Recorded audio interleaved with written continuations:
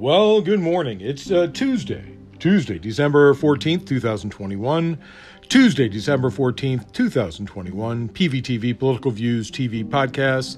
That's what you Google to find me. Tell your friends to Google Political Views TV Podcast, those 4 words, and I'll show up right at the top of the search. I truly appreciate you coming every day. It's really nice of you. If you can, bring someone with you today or tomorrow and tweet to me questions or insights or fights at Cyberclops, Cyberclops. Hey, it's raining in Southern California. Whoever said it doesn't rain in Southern California? And it's probably going to be pouring all day long. But hopefully there won't be too much flooding in the surrounding burn areas. More problems because of climate change. So, to all that information that Mark Meadows released to the January 6th committee before he decided that he wasn't going to testify, the texts to and from Mark Meadows on January 6th seem to be quite telling. Even crazy right-wingers thought Trump had gone over the edge.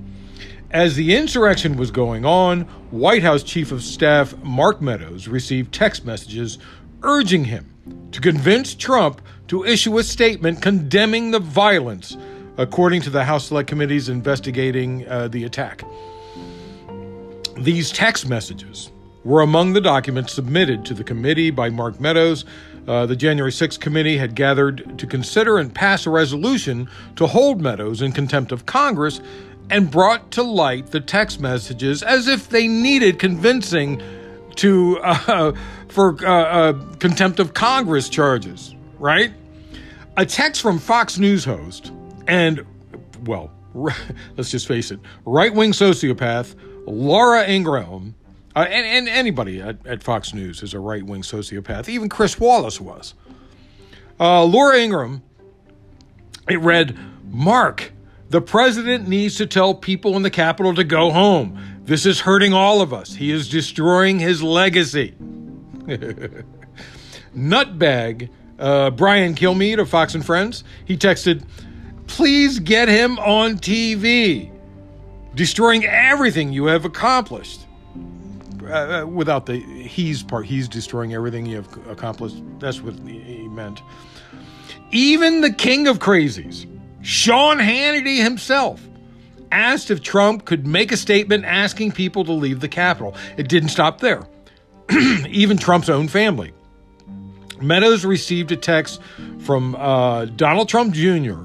similarly urging the president to take action. The text said, he's got to condemn this shit as soon as possible, ASAP.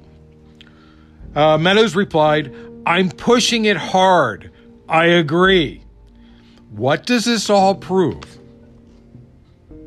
It proves that Trump knew what was happening at the Capitol and refused to do his job as president of the United States because he knew there was a chance that leaders would be killed and he could continue as president, an actual coup. The revelations came as the House panel voted. Those are my revelations. The House panel, of course, has to be subtle about it. The revelations came as the House panel voted to refer Meadows for possible criminal penalties for refusing to cooperate with its investigation. Now that I have your attention, let's try and fix the world. You know that yesterday we talked about that candle factory that pays its workers $8 an hour and forces them to work 12-hour days? Hey, when you're the only game in town, you can do what you want.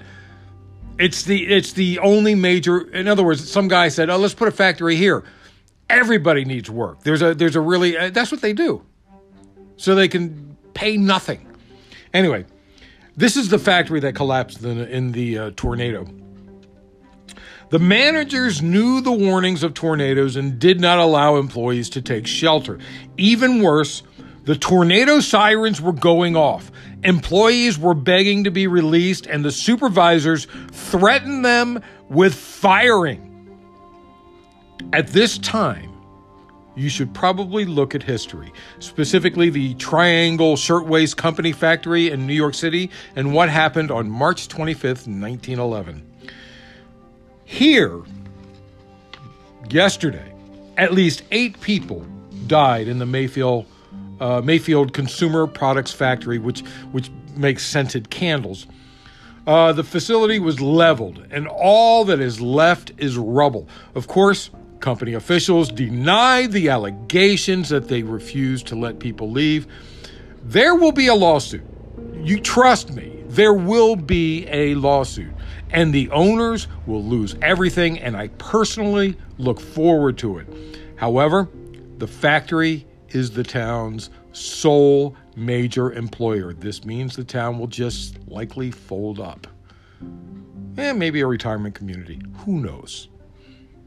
Yesterday, the Supreme Court has refused to hear a case brought against New York and its vaccine mandate. In the 6-3 decision, Justices Neil Gorsuch, Clarence Thomas, and Samuel Alito dissented. The three, generally we need to get rid of these guys. Arguing in favor of the mandates, New York, but I would rather get rid of the 2 newest ones, Kavanaugh and Amy Coney Barrett. Arguing in favor of the mandates, the New York Attorney General, Letitia James, had urged the court to reject the challenges because the public health emergency rule requiring vaccinations for certain workers in the healthcare sector was necessary to combat the spread of COVID-19, which she warned could lead to a vicious cycle of staff shortages and deterioration of patient care. Now, I should mention the idea that a lot of people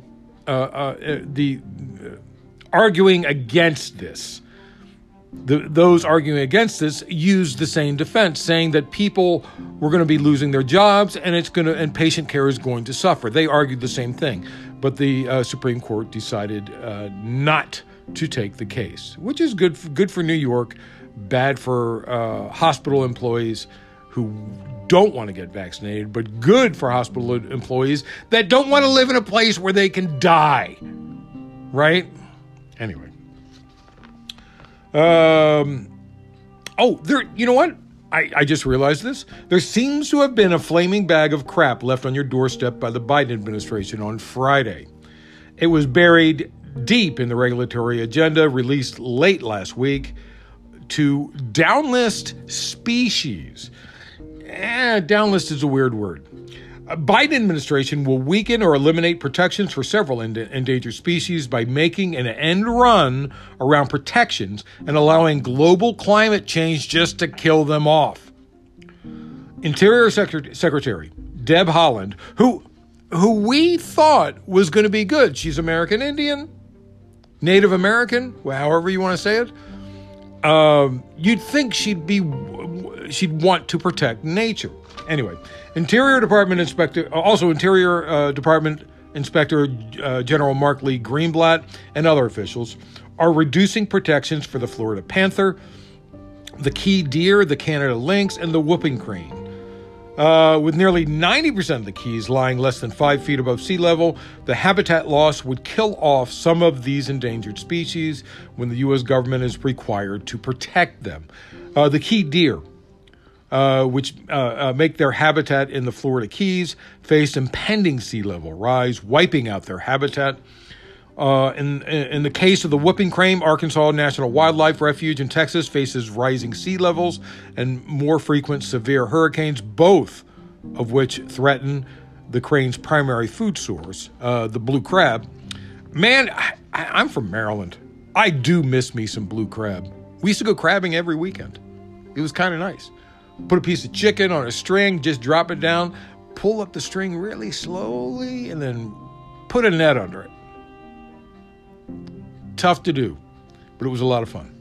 The U.S. Fish and Wildlife Service has proposed a review that may result in downlisting of the crane, even though the recovery plan for the bird states that the Texas population must reach 1,000 cranes or a second migratory population reaches more than 120 cranes for a decade before a review of its status is warranted.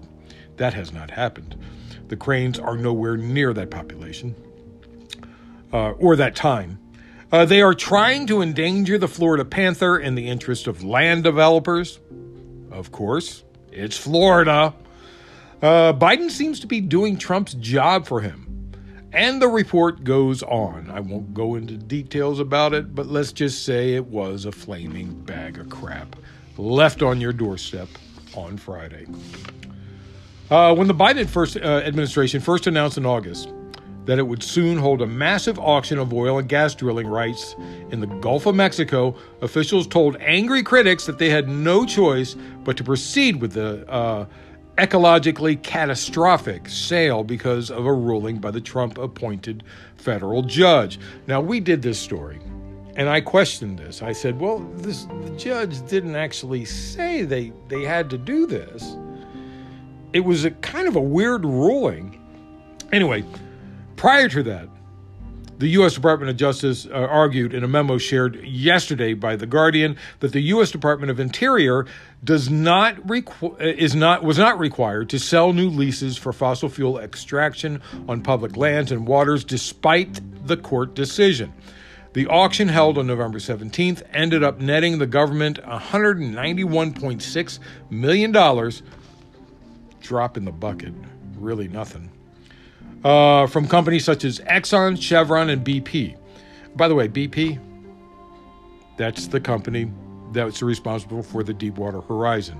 Chevron, that's the company responsible for dumping toxic waste in Ecuador, and they owe Ecuador billions of dollars because of the settlement, because of the court required settlement. Anyway, the sale consisted of 1.7 million acres of seabed. We will understand more in a couple of months. Environmental groups have made a FOIA request. FOIA, F-O-I-A. FOIA stands for Freedom of Information Act request, seeking records related to the White House's decision to cave to big oil. And a lot of people are named in this FOIA. I always thought something was a little fishy in the Gulf other than the fish, to be perfectly honest. As we mentioned in an earlier report calling out Biden, Public Citizen revealed that the Biden administration has been doling out permits for drilling on public lands and waters at a faster clip than the Trump administration. Really disturbing, considering he did this sale while he was dealing with the COP26 summit on climate action. Wow. Yesterday, I would have loved to be in the room with Biden and Manchin when they met. Actually, it was a phone conference, but I still would have loved to be in the room. Manchin has not been shy about the fact he's a corporate whore. No offense to whores. Whores work really hard. But Manchin has continuously made decisions based on who gives him money and to profit from his energy investments. The Washington Post reported yesterday that Manchin's latest financial disclosure filing says that the West Virginia family coal business that he helped found and run, Enersystems, paid him $492,000 in interest, dividends, and other income in 2020, and that his share of the firm is worth between $1 million and $5 million.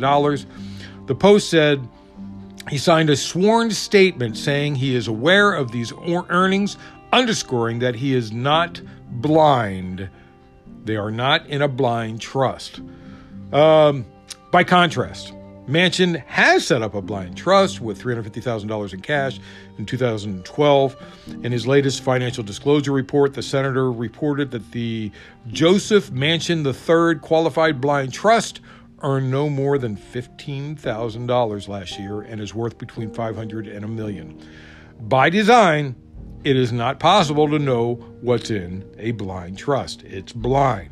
But the financial disclosure records show that it doesn't include all of Manchin's income from Enersystems, the company.